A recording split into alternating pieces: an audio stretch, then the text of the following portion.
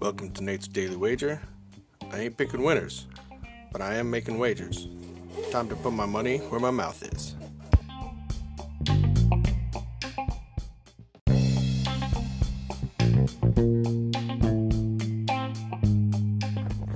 This is Nate's Wager for March 22nd, 2020.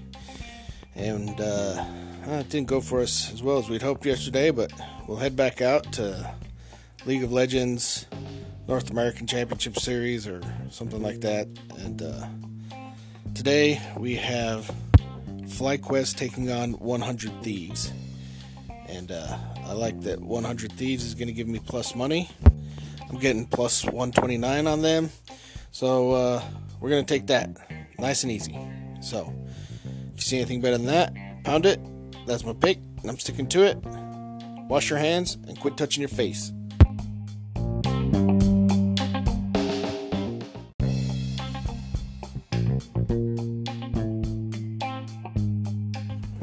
Please remember to rate, review, subscribe on your favorite podcast application.